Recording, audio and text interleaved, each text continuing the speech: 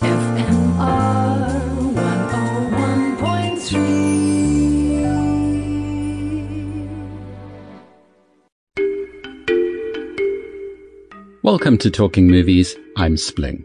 This week we embark on episode 6 of Remembering Barry, a heartfelt tribute to the beloved entertainment journalist and film critic Barry Ronge. A rare privilege, I stepped into Barry's tranquil Johannesburg home and conversed with his partner of 47 years, Albertus van Dijk, Lightstrider to many.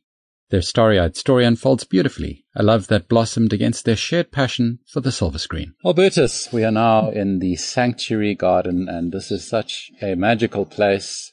So many plants and creatures buzzing about and doing their thing, and bees and wasps and bumblebees and cats, birds, and as you can hear from the bird song, it is just a full garden and one that has been so loved in so many ways, with so many different little places that you can just sit, relax, and enjoy yourself. And I'm enjoying myself right now with Albertus, and we're talking about Barry Ronge.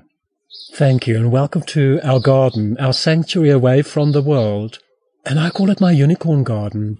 But thank you for being here. Such an honor, such an enchanting surprise. I knew I had an inkling of what to expect, but it really has just blown me away. And as we were taking a tour of the house, it just goes on, and each room is filled with books, and this is just paradise for a lot of people I know.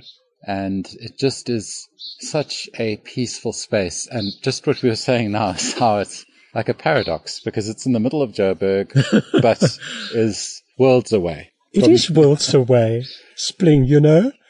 It is our paradise, is where we get our energy. And this is the other perception of Barry. Barry sat in the movies. He's not outdoorsy. He's not sporty. Well, this is sporty. It's being in nature. It's being healed by nature, inspired by nature.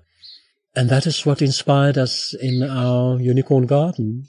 Yeah, speaking about paradoxes, I think Barry was an intensely private individual. I think everyone sort of got a sense for that. But one that's also on the stage as well. So it was this interesting paradoxical sort of side to him. And I think that's probably why I like to think of describing him as having gone viral before the internet, because all of these things just created such a wonderful contrast and just such a larger-than-life personality and character. What would you say gave him such appeal? His friendliness, his being approachable, but then the allure of Barry Ronge. Who is this man? Where does he live? What does he do? And that is what we kept private for our own sanity and survival. And yes, the other world that is, for me, is private. And now being shared by people who came to look at the house, to buy the house. You being here, which is lovely for me. And I really say thank you for Barry and me. And it was important because it's what nurture us to go back into the world, but to come back here after stressful lives and busy lives and daggers in the back. A most fantastical life. And to be back here. It feeds your soul. You can feel. I'm sad that I never got a chance to meet Barry, being such an inspiration to me and such a great influence in my career. But there was this one chance opportunity. I can at least say I was in the same room as him. And that was on the R44 in Stellenbosch. I was visiting the large strawberry, what would you call it, a farmer's market or something, where they just sell strawberries and honeycomb and all sorts of weird and wonderful things, dried fruit. It's just such a wonderful little stopover, but it's got this massive strawberry outside, which makes it very easy to spot.